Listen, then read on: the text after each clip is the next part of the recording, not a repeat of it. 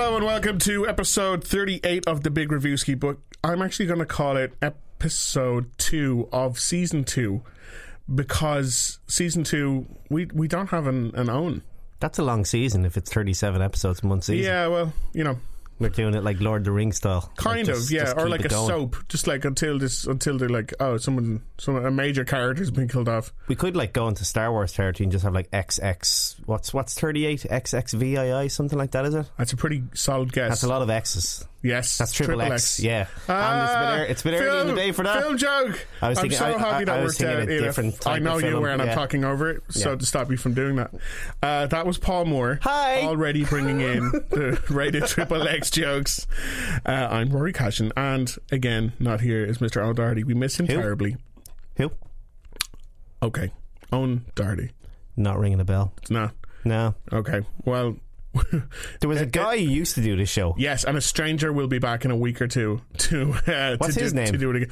You'll meet him then. Is he? The other guy was nice. He had his moments. Wasn't very good in the high clues, but he was friendly. Yeah. Sounded like he was from Derry. Northern fella, is that him? This new guy is a lot like him, except he's here more often. Good. So, big week this week. We have Bradley Cooper on the show. We will be reviewing his directorial debut, Star is Born, which he's also in with Lady Gaga.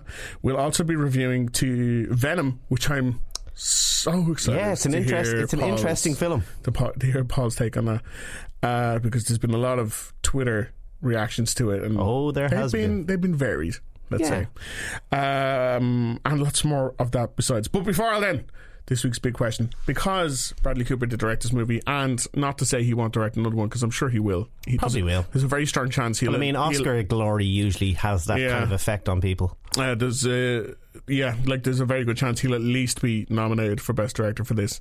But let's say he doesn't, and he's only directed this one film. My question for the lads this week was, what is your favourite film from a director who has only directed one film? It was tough. It's an actual homework question. It's actually really hard. And I was I asked, and I was like, this seems fine. I already have my answer. And I was like, no, I don't. Turns out I absolutely don't. But okay, we're going to give you a little taster, Paul, of season 2 Owen. Let's see how you feel about this new recasting. Who? Okay. Hi lads, what's the crack? God, I miss you so much. It's Owen here, by the way. I have to keep this short, keep it snappy, and keep my voice down because my crimes against high clues were actually upgraded, and I'm in a top secret special detention centre called Hazkaban. It's kind of like Azkaban, but there's no copyright issues. Don't worry, it just has a H in front of it. It's completely different. So for this week's big question, a bit of a doozy. Roy, you said you would give us homework, and you really feckin' did, didn't you? Had to work for this one. So a director who's only made one film in their entire career. So I suppose the easy answer is to go for someone who's only started recently, and then you would go for someone like John Krasinski, wouldn't you? For his amazing film A Quiet Place earlier this year, but that's not my answer. And then the other big obvious one that everybody would kind of go for would be Tommy Wiseau with The Room, but again, that's not my answer. And those two, they're not my answers. Here's my real answer. My guy is a guy called Steve Box, and this was more, I love the film. I have no idea who Steve Box is, but he directed or co-directed The Curse of the Were-Rabbit, which is a Wallace and Gromit film, and it is absolutely hilarious. It's from 2005. Highly recommended. He was actually one of the original animators on The Wrong Trousers and A Close Shave, so really linked in with Aardman Studios. But The Curse of the Were-Rabbit is absolutely hilarious. Here's an example. I hope this clip is funny. Now, the creators of Chicken Run are back with the pair that started it all, Wallace and Gromit.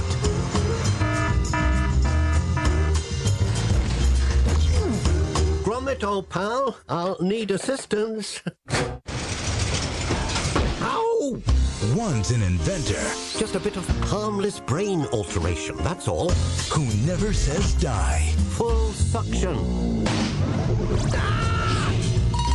The other is his dog, who never says anything. They've made gadgets. They've made contraptions. And they've made a movie. From DreamWorks and Aardman Studios, get ready for action, suspense, mystery,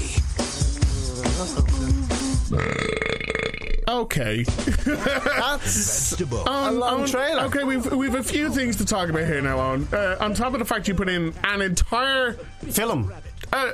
The entire trailer is 2.5 minutes long. You're like, here's a wee clip. No.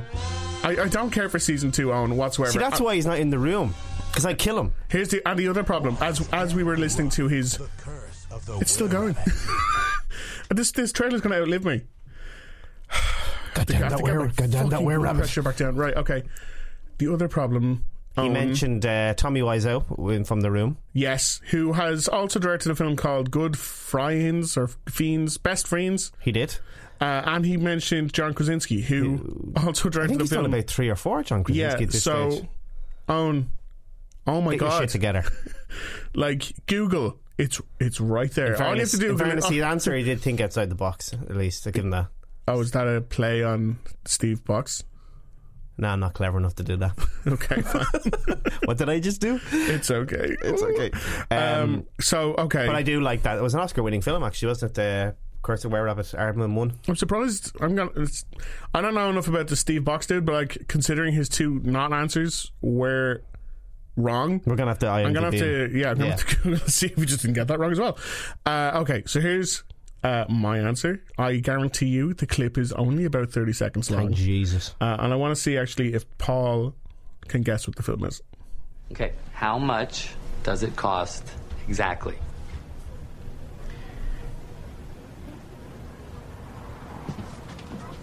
All right, here's the real deal, okay? I don't usually do this, but you guys look like cool guys, and I got a little piece of ass last night, so I'm feeling extra generous. Oh. I'm gonna let you guys have it for $1,300. $1,300. Final offer. Oh, excuse me, I got a little warm there. My friend, he gets a little warm. Oh, man! What is that? What is it? Get out of here with that! Is that real? Oh, yeah. Any idea? Sounds like Ed Norton.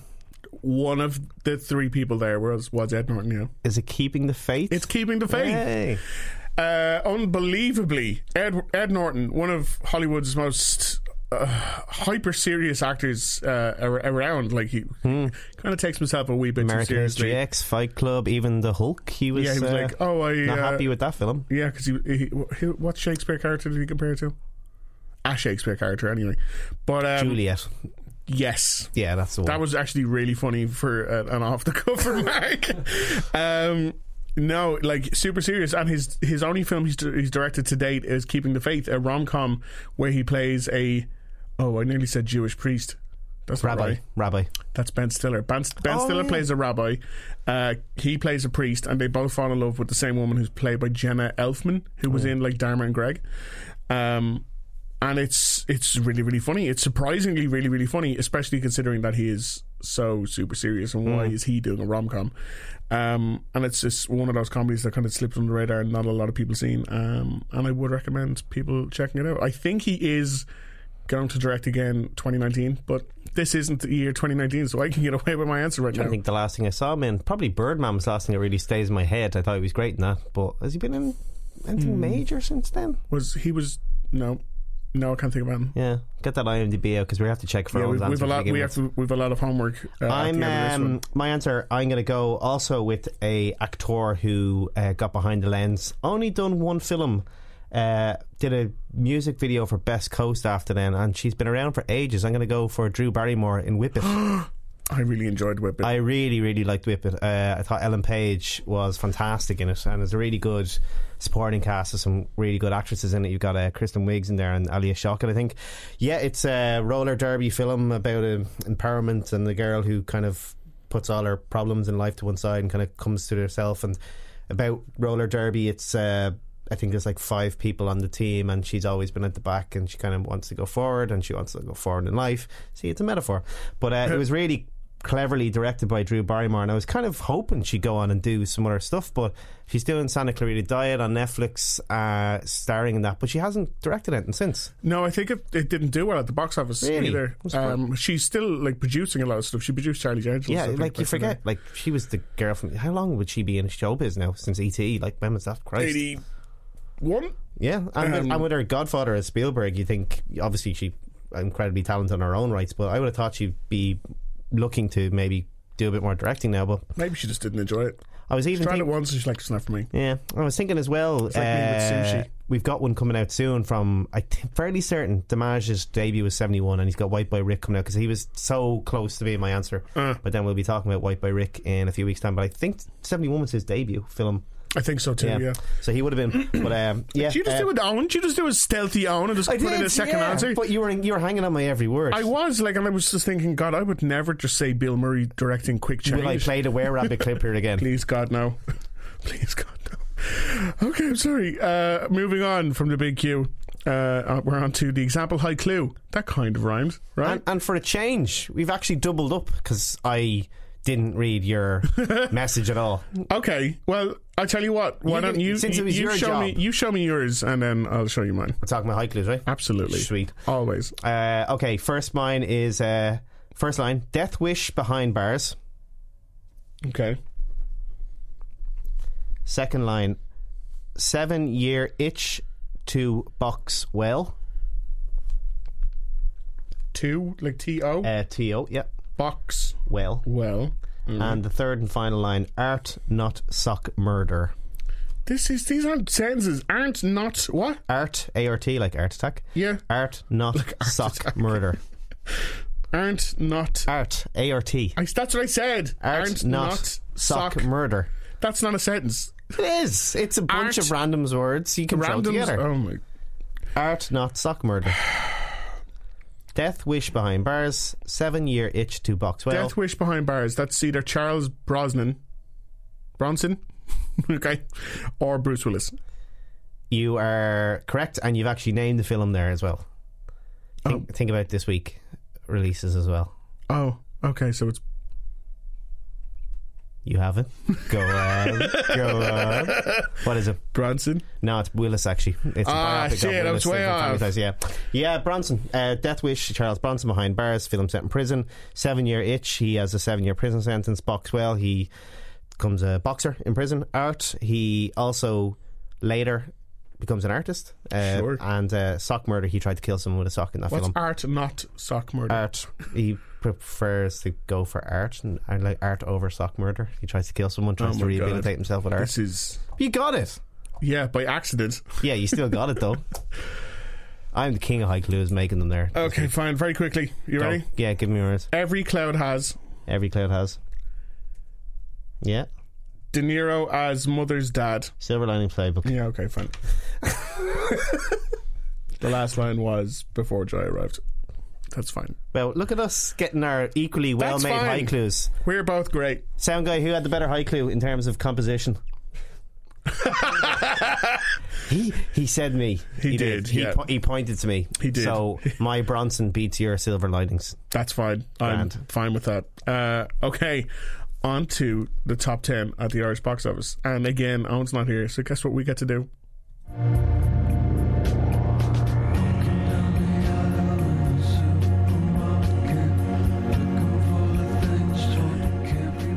That is Beck and his song Movie Theme. I don't think he says the word movie anywhere in there. I was wondering what that was. I thought I was watching something like Requiem for a Dream for a second. Or I mean, yeah, you can if you want. But that is Beck, and the film is called the song is called Movie Theme. Again, since Owen's not here, we're not going to do a top 10 at all. We're going off the chart. We're going Maverick stuff. You're going rogue, and it's he's going to flip out. He is, and he isn't. You know, thing, he doesn't have a number to contact us on, because what's our number?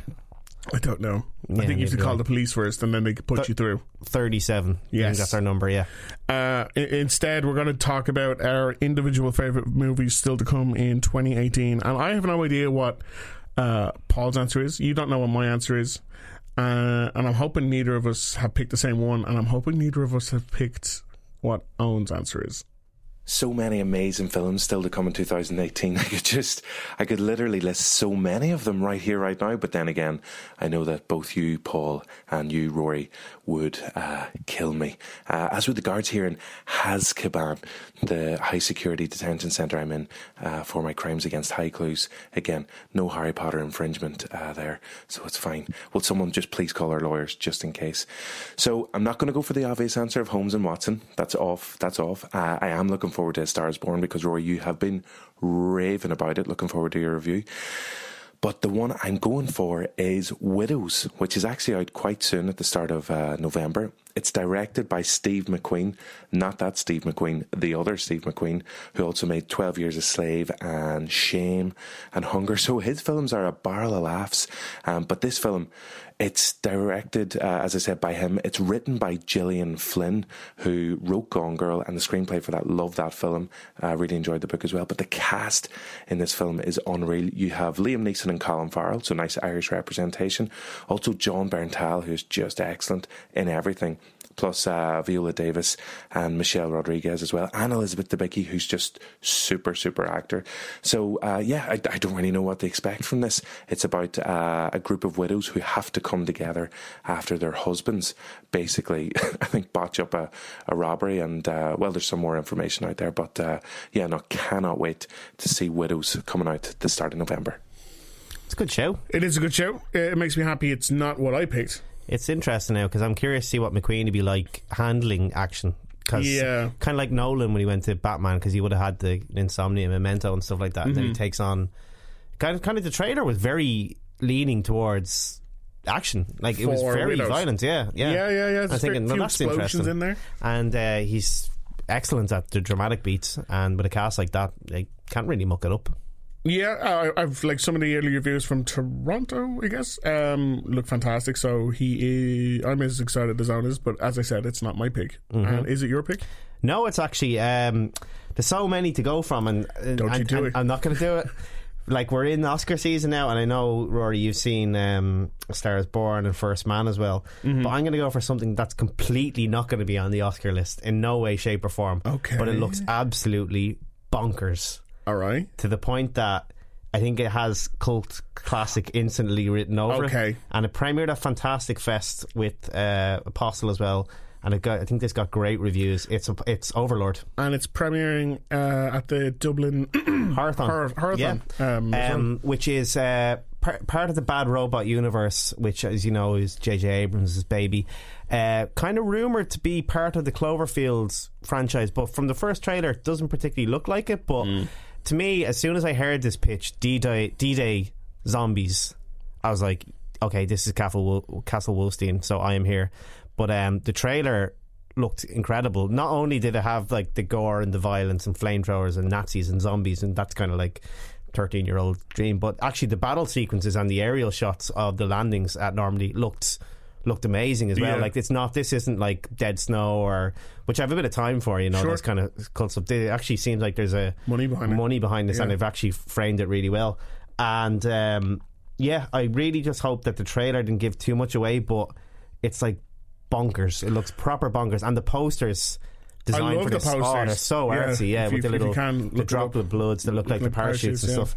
And it's a strange hybrid World War II and horror that hasn't really been perfected. I'm a fan of the Dead Snow films, but they're not classics. But everything I've heard about this has been really, really positive, and it might be a lovely little kind of antithesis to like all the serious drama stuff, which, as much as I'm looking forward to, and all the Oscar winning stuff, this looks like it could be proper mental, which I'm here for. Absolutely. When is that out in Irish cinemas? I think it's November. It could be, actually no, it's Horathon, so that's October, so we're in the build up to Halloween. Yeah, and then I think it is like a full release then. I think it's the first week of November, maybe. Yeah. So if you're lucky enough to be in Horathon, you might get yourself a ticket. And speaking of, my pick is also premiering. I think I know what this is. At the Horathon. It is the remake of Suspiria. Oh, I was going to go for Halloween. No. It's just the reviews I've seen from Suspiria, the remake. Same guy who made Call Me By Your Name. Same director, I think so. No way, Luke something is his name. Yes. Beachy or whatever. Italian dude. It is a remake of a 70s horror film about a dance ballet troupe in a kind of isolated mid-European house that may or may not be haunted by a demon. The remake has Tilda Swinton. She's just made to be in a horror film. Yeah, like she just has that a very perfectly ethereal expression on her face. She is either an angel or a demon in everything.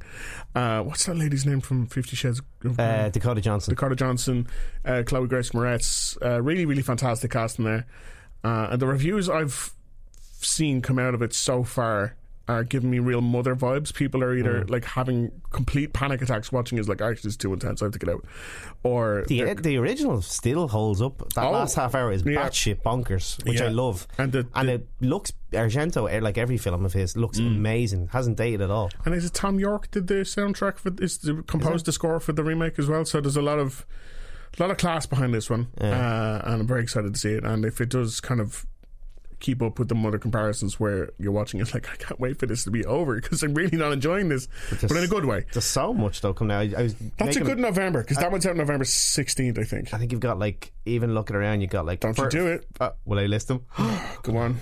What do you have? First Man, Star is Born, Beautiful Boy, Halloween, Overlord, Creed 2, Bad Times at El Royale, Apostle on Netflix.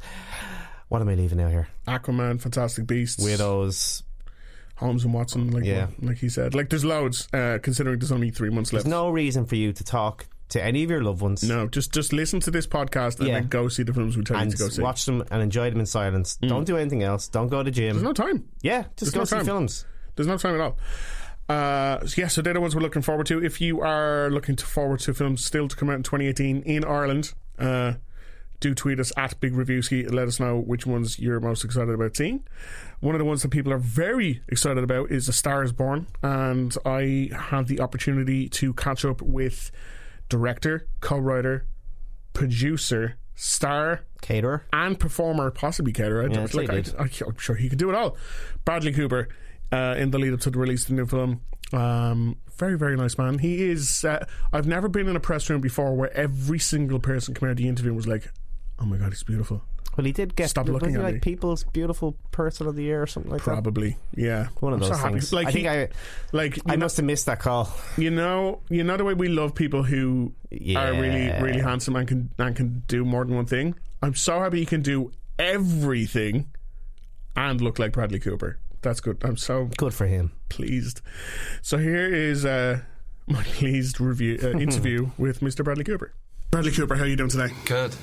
Congratulations on the movie. Thank you. I kind of hate you a little bit because it made me cry so much throughout the whole thing. It was 20 minutes in, I got the lump in the throat and it did not leave for the entire film. Wow. Is there any film? I hope it was a good lump in the end. Oh no, it was like it was a cathartic movie. Do you know, at the end, you're like, that got all the emotions out that I needed. Yeah. Is there any film that you know will guarantee, aside from maybe any version of The Star is Born, that will guarantee kick you off to cry when you're watching it? Oh, I just saw Roma. I haven't seen that one yet. Oh my god! I've seen some amazing reviews about it. Is that gonna? Am I gonna cry again? Floored me. Oh no! Yeah, in a great way, but man, that movie's incredible. There's a scene early on in A Star is Born where yourself and Lady Gaga have a first moment of eye contact, and in my opinion, it is the best cinematic moment of love at first sight I've ever seen. Wow! It was like I was blown back in the chair. I was like, that was done fantastically well. Is there, when you were making it, was there a moment when you knew our chemistry it's working? Yeah, it was when I met her. For the very first time? Yeah, I felt it. And that moment you're speaking of was a direct inspiration of a short that Martin Scorsese made called Life Lessons. Okay. With Nick Nolte and Rosanna Arquette. And I love the way he captured certain moments between the two of them. And that was completely inspired by him. And what was your first meeting with Lady Gaga like? It was the fuel for the rest of the journey. She's incredible. Have you ever met her? No. Yeah, she's really something. She's so like. I remember meeting Clint Eastwood for the first time and being terrified. And then you meet him and he's sitting down with him, and all of a sudden, like 30 seconds in, you're like, you keep reminding yourself that it's Clint Eastwood because he's so personable. Yeah. And that's what she's like. She's just a normal person who just happens to be. Isn't that crazy? Lady Gaga. Yeah. It's hard to imagine, but it's like, yeah. Your supporting cast in this as well is fantastic. Everyone from Dave Chappelle all the way down to like the drag queens. Willem and Shangela. Yeah, they're incredible. How did you? Were they all first choices? Were they just people you were like, as you went along, you're like, actually, this will work perfectly for this part? Dice came into it. I'd worked on it before. I'd thought of Dice with someone else, and then Dice. I couldn't believe that I hadn't thought of it before. Todd Phillips actually said, I heard Andrew Dice Clay might be interested in playing one of the drivers, and then I thought, oh my gosh. Because I love Andrew Dice Clay. Sure. I mean, I was a kid. I memorized his tapes, and I watched Ford Fairlanks and everything. And then I met him, and then they did a little workshop together, and it was like, that's it. Yeah. But no, everybody. Dave Chappelle, I tried to get for 2.5 years. I knew I wanted him for that moment in the movie. Sam Elliott, I would have had to rewrite the entire script because if it wasn't, I wrote it for him. Literally, Jackson takes his voice. So. It's watching it back, I was like, oh, there's going to be such a problem because they're all going to be going for Best Supporting Actor because they're all fantastic in it, I have to say. One final question, and I will be excommunicated from Ireland if I don't ask anything related to it. It was a fantastic directorial outing for you. I have to give you props on that. And the whole Guardians 3 thing. Has anyone from Marvel, or if they did come to you, would you be interested in stepping in since you are already kind of part of that family? Oh, to direct it? Yeah. I couldn't imagine directing something I didn't write. I wouldn't even begin to know how to do it. Yeah. So that's why you're doing Bernstein. Oh, we'll see. Thank you very much. Nice to meet you. Yeah. You too, buddy.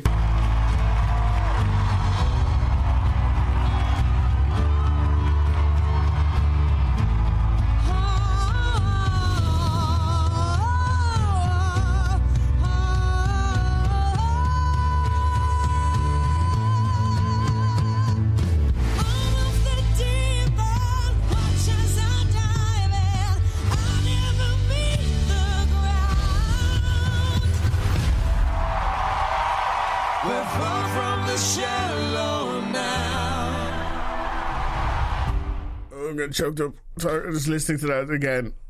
I love how he thinks that you and Lady Gaga are running the same circles. I can understand why. She's always in Dublin. I did come into the interview wearing a big Alexander McQueen gown. At least you weren't wearing that bloody suit made out of meat that you come in here and do the podcast last week. That Remember went that off.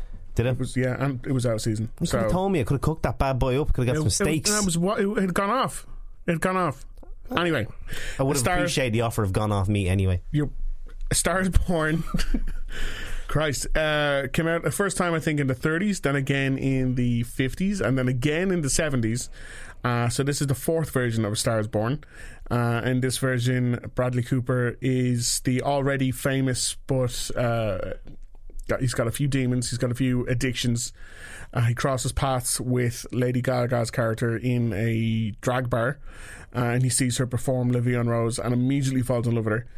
And he's convinced that she could be huge if she's given the right opportunity, which he gives her, and then her star begins to ascend while his is slowly on the decline. In the previous versions, the male character has ended up being very jealous of the fame that the female characters ended up getting.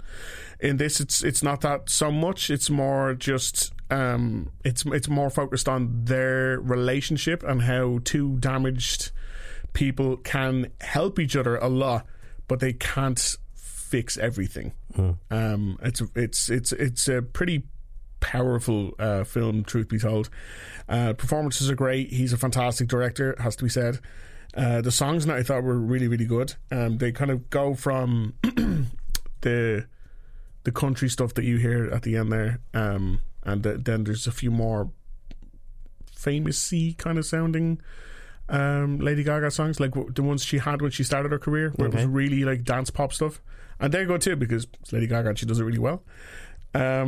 Supporting cast is great. It's got like Dave Chappelle, Sam, not Shepard, what's the other one? Sam Elliott. Andrew Dice Clay. Just like it's difficult to find a fault in this film. No. I thought it was fantastic. I cried a lot. 20 minutes in, as I said in the interview, I got the lump in my throat. I was like, oh shit, this is normally this happens at the end, and it just stayed there for the entire film. If you can go see it in whatever cinema near you think has the best sound system, because when it does come to the live performances, they're fantastic. They're fantastically shot, and the sound quality in those performances is insanely good. And yeah, I imagine there'll be a lot of Oscar nominations for this film. I can't say that they'll win them because I haven't seen everything that it's up against. Like, we haven't seen Widows. We haven't seen, a lot of the big Oscar ones that are still to come. So but it will definitely get a lot of nominations, and I can't recommend it enough. I'm curious, just when I heard Lady Gaga, my instant thought went to Madonna when she was in Evita, and I think she got a Golden Globe nomination. She wasn't bad in that film, but like, obviously her acting career never took off after that. But I'm pretty certain Lady Gaga got a Golden Globe for American Horror Story. She's won one. Yeah, she's won. Music will always be kind of the go-to career, but like, do you see her potentially doing other roles in it, or is it just because it's tailor-made because it's a singer as well? And but she wasn't a singer in American Horror Story. No, she was a vampire, I think. So. Yeah. So she definitely can act, as we've seen in that. But in this, yeah, she's fantastic. And on top of the fact that she can, she's not just singing; like, she's really acting in those singing scenes. Because you had a good piece on Joe. You said that when they meet each other for the first time in the bar, not to spoil, but you said it's one of the best representations of love at first sight you've ever seen in your life. Yeah. And that also reminded me of another musical which was heralded because it's from her own, that Glenn Hansard and Marketa Glova bit when they're playing Falling Slowly first time, and people always say, oh, that's the standout moment of the scene because it's expressing something that you can't really express through words, what it is to, I'm getting very soppy here, what it is to feel like when you're falling in love with somebody. Sure. But you said Cooper, and you mentioned in the interview that he paid homage to Scorsese in terms of just the eye contact and staying on the visuals and stuff like that.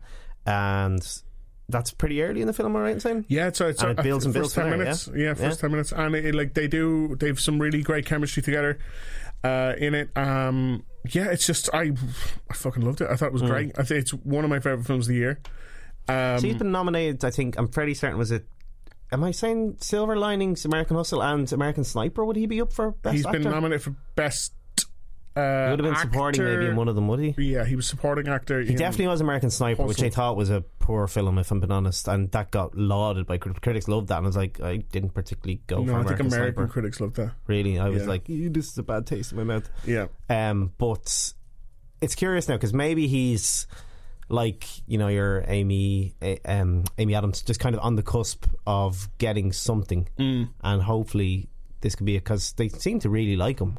Yeah, he's really good. He is like, people are still like, oh, he's the guy from The Hangover, or he's Rocket from Guardians, but like he can be brilliant given the right material.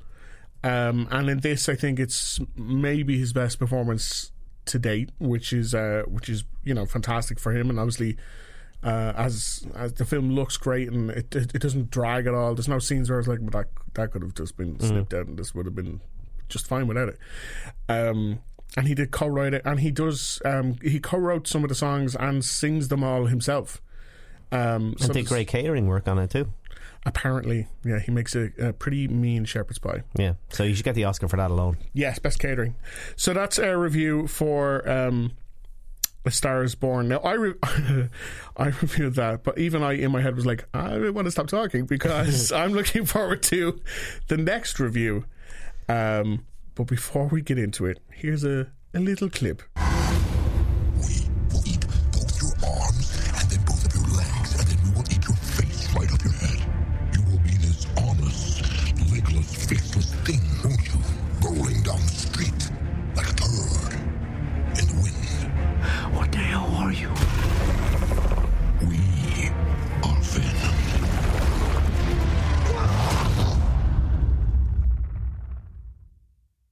Oh, I have a parasite. Yeah. Name is Jen. I don't know about you. I've never seen a turd I was thinking the exact roll same down the thing. street in the wind.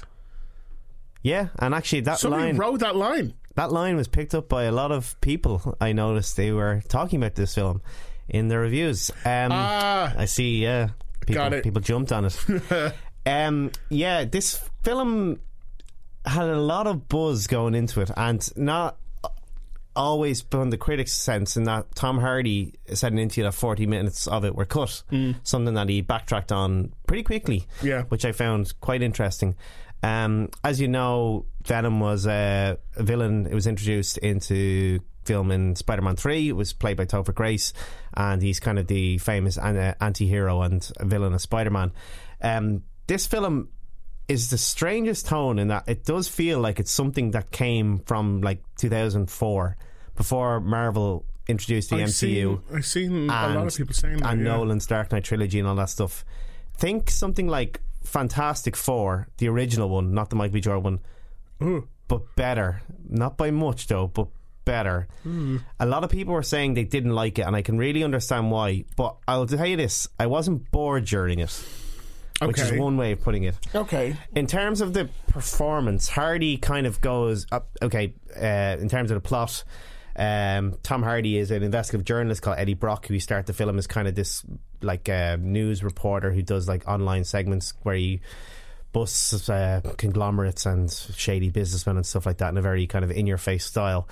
He gets wind of a I'm sorry, I'm like, that's no journalist that doesn't exist in the real world. Yeah, I know. There's no one who's like, I got you, Exxon online, I got you finally. If you're hanging up on this, wait till you hear the plot holes in this one. Okay, great.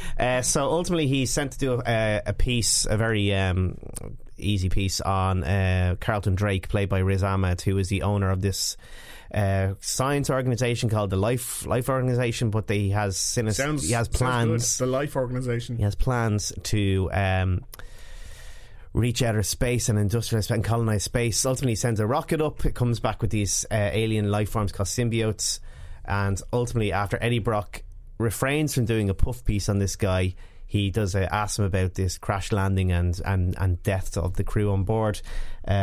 His girlfriend, who happens to be employed by the Life Organisation, played by Michelle Williams, Eddie Brock, they split up. Within about 5 minutes we find out he loves her, then he loses his job, then their marriage is off, all in the space of 2 minutes. So great. Everything is just quick. Sure. Very, very quick. No time to get bored. At all. In terms of the role, if you go with how Hardy plays this performance, you might have a lot of fun. I heard it compared to Jim Carrey in Liar Liar. Very much so. I was thinking kind of, he does play it as a double act, and I also heard they made out. There's a bit that it's kind of... Does Tom Hardy make out with Venom? There's a little bit of it, yeah. And then what the fuck is this film? The alien symbiote comes out and kind of like the abyss scene, with the water, and confronts him, and they kind of like, he licks his face and stuff. So there's that. But if you go with Hardy's performance, he's kind of like a bumbling, stumbling bit of an idiot when he's supposed to be this investigative journalist. You can have a bit of fun with it because he has taking down conglomerates. Exactly, because he has an inner monologue with Venom, and Venom essentially is his buddy who's going to talk him through all these life problems, like how to get back your girlfriend, how to kill everybody. Sure. And Tom Hardy's like, sounds he like has a real conscience, good friend, because he has a conscience, like, I can't do that. But ultimately you do see scenes when he bites people's heads off, and that, do you see that? You do, but they cut away from all the blood and the bone and stuff like that, but you see it. Which kind of brings me back to the original point. The 40 minutes they're cut out could have actually worked. If this is 40 minutes of like gratuitous gore, it could have did the Deadpool route, like violent kill, Q one-liner to camera, violent kill, one-liner to camera, and that could kind of work. But the one-liners here just stand out so much. They just seem so weird, in a sense that 5 minutes later you were eating someone's heads off, and now you're grand with it, you're quit making wise jokes. Sure. But there's when it gets to the finale, ultimately one of the symbiotes, it's a big splash of like ink on the screen. Two symbiotes fighting each other, played by Riz Ahmed. Let's not get too spoilery now. Exactly.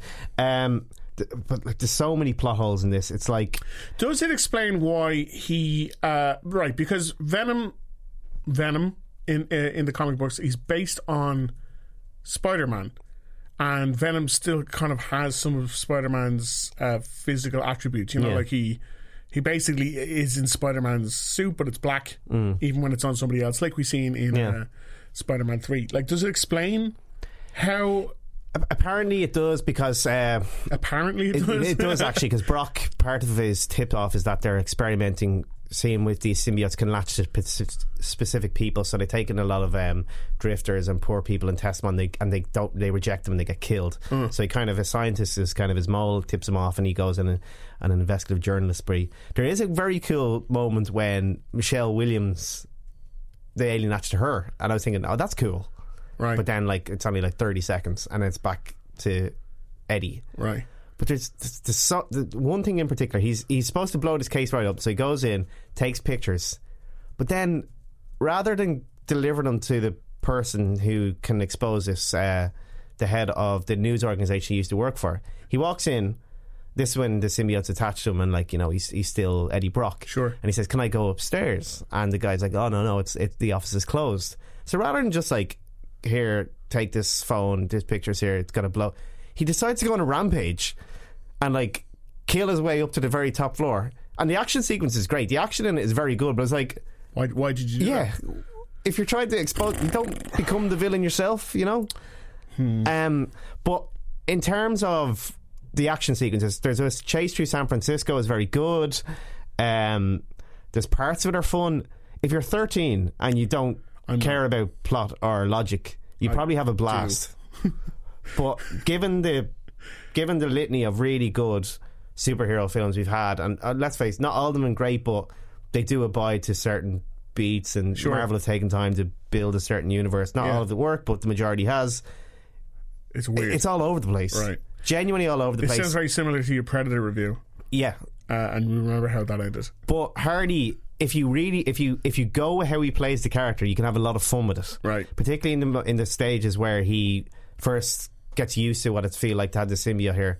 There's one scene in particular, Gay crashes a restaurant, and you have a few laughs at it. And he is such a commanding presence on screen that you can't not look at him. But it's so weird. And they had so much time to plan this as well. Yeah. And even there's a post-credit sequence as well, when, I'm not going to ruin it, but again, it goes back to what kind of Sony did with Amazing Spider-Man 2, whereas you kind of had all these characters just kind of just show her, and then it's like, if you didn't read them or if you weren't familiar with, like, who the hell's that guy? Yeah. Like, part of the reason why these Easter eggs are in, because it's like build up and release. They've worked for it, and it feels like, if I didn't understand anything about comic lore, I'd be like, so what the hell is that guy doing here? Like, was he in that before? And there's also a scene when the alien, I feel I'm going to have to stop. I'm not yet, because you're rambling now. Yeah. And also this bit, and also this bit. Yeah, it's the more I think about it, probably the more I will. I think we need to get very critical of it, but it's not as bad. It's not as bad, I think, as everyone has made it out to be. Right. But it's far from a classic. If you like Tom Hardy, you will get a fair bit out of it. But just don't think too hard about it. Right, okay. I'm really excited about seeing it. Okay, so that's our reviews bit. We didn't do Johnny English Strikes Back, but oh well. Moving on. He'll be striking back to the chair soon. Competition high clue time. Now, again, Owen, we're going to give you a chance to not have a section of the show that is like 15 minutes long just to yourself. Is that cool, Owen? And now it's time for the solution for last week's competition high clue. Because I have been banged up abroad, I have no idea who got it right. So congratulations to everybody who did. I've got nothing else for you. That's pretty disappointing. Anyway, just a reminder, the high clue was Departed Donald, with a capital D on Donald, as in the name.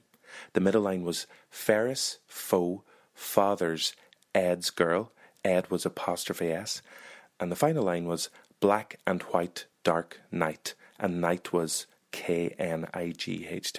So the full thing was Departed Donald, Ferris, Foe, Father's, Ed's Girl, Black and White Dark Night. And the answer to that one was, drum roll,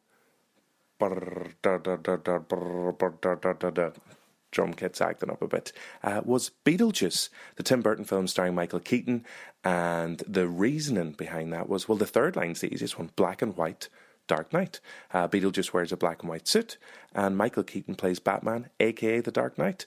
The first line, Departed Donald, was a reference to Alec Baldwin, who is one of the leads in Beetlejuice, but he does die at the start of the film, hence he's departed. But he also plays a part in The Departed as well. And Donald was a reference to his SNL character, Donald Trump. So that's Alec Baldwin in that line. And the middle line, Ferris foe, that's Ferris Bueller. His foe was Rooney, the principal in the school, played by a guy called Jeffrey Jones, who was in Beetlejuice as well as the dad, and he fathers Ed's girl, who is Winona Ryder. Oh God, this is a long explanation. Is Winona Ryder? She plays the daughter in Beetlejuice, and she's Ed's girl, as in Edward Scissorhands. So there you go. Anyway, the answer is Beetlejuice. So there you go. Shut up. Remember right before that when I said don't have a 15-minute clip? He's not done. It was a really good one. He's 30 years old this year. Yes. So it's crazy. No, it's not Die Hard. There's another big one that's 30 years old this year. But is it Die Hard? Could be. 88? Yeah, it would be. Yeah. Let's do math. Let's get our fingers out. Basic math. But I love Beetlejuice. Michael Keaton. I think he's only. I remember reading somewhere he's only in it for like 13 minutes in its entirety. Yeah, that sounds right. And he just steals everything. He's amazing. That's why I won't do 2 shows in one night. I won't do them. I love his explanation for why The Exorcist is the funniest film. That was one of my every single time. I'm not going to do it, but that was like these certain monologues you just know off line for line. Yeah, I absolutely love that. They should never do a remake. They've been talking about it. Just leave it be. Yeah, just leave it be. It's standalone. It's perfect. Yeah, because it'll ruin it with CGI. Ruin it, yeah. Now, Owen, for God's sake, keep it short. Hello again, it's only me, Owen, back to make your lives a misery once more with another high clue. By the way, in case you're wondering how I'm actually recording these, it's on a phone one of the lads smuggled up their dirty big f***ing hoo-ha, do you know what I mean?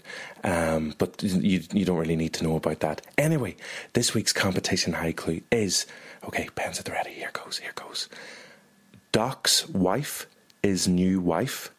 So that's Doc 'S. Doc's wife is new wife. The middle line is relatively well suited. Relatively well suited. And the final line is wrecking homes and boats. Wrecking homes and boats. So that full thing again is Doc's wife is new wife. Relatively well suited. Wrecking homes and boats. The first word actually, Doc, is D-O-C.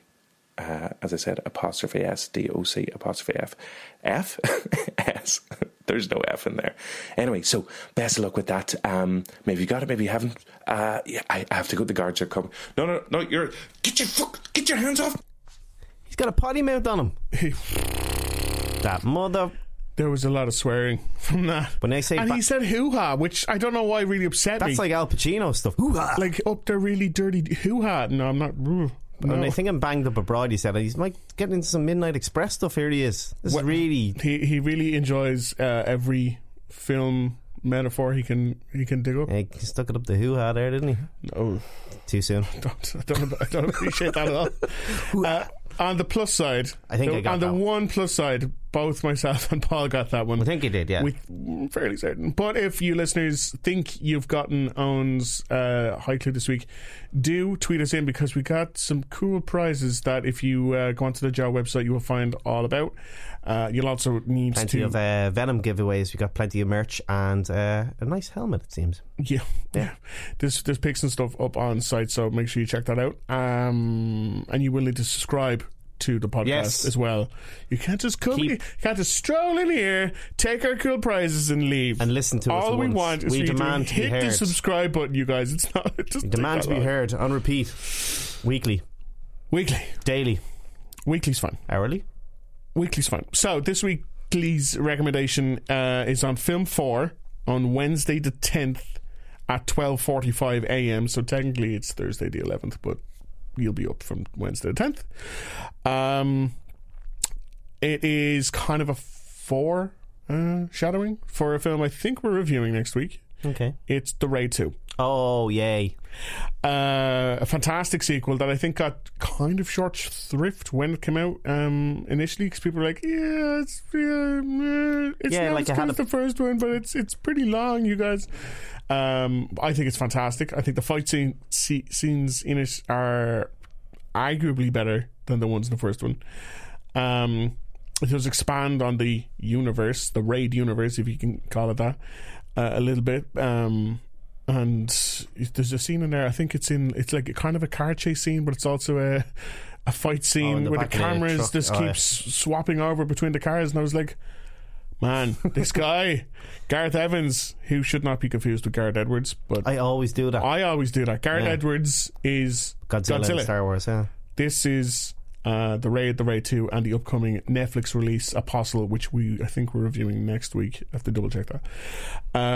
But yeah, if you've never seen the sequel, maybe someone said, it's not as good as the first, give it a miss. They're incorrect, but it is long. I think it's... You should go full eco waste on them, if anyone says that. Yes, like kick him in the face. Yeah, or although our lawyers will probably tell us or jump through a window with them, or maybe attack them in their car in the back seat and kick them in the face emotionally. Yeah, or get a hammer and a baseball bat. Sorry, I'm going emotionally. Yeah. All that's emotionally. But it is pretty long. I think it's the guts of 2.5 hours. Truth be told, it flies by though. It does, but if you're starting to watch it at 12:45 a.m., that's kind of your Thursday ruined. It flies by though. So set your recorders, or just don't complain about being tired on the Thursday, because it flies by though. Okay, I feel you're stuck in a loop, and we're just going to move on to what we've got coming up next week. I don't know if season 2 is going to continue with or without Owen. He might be back.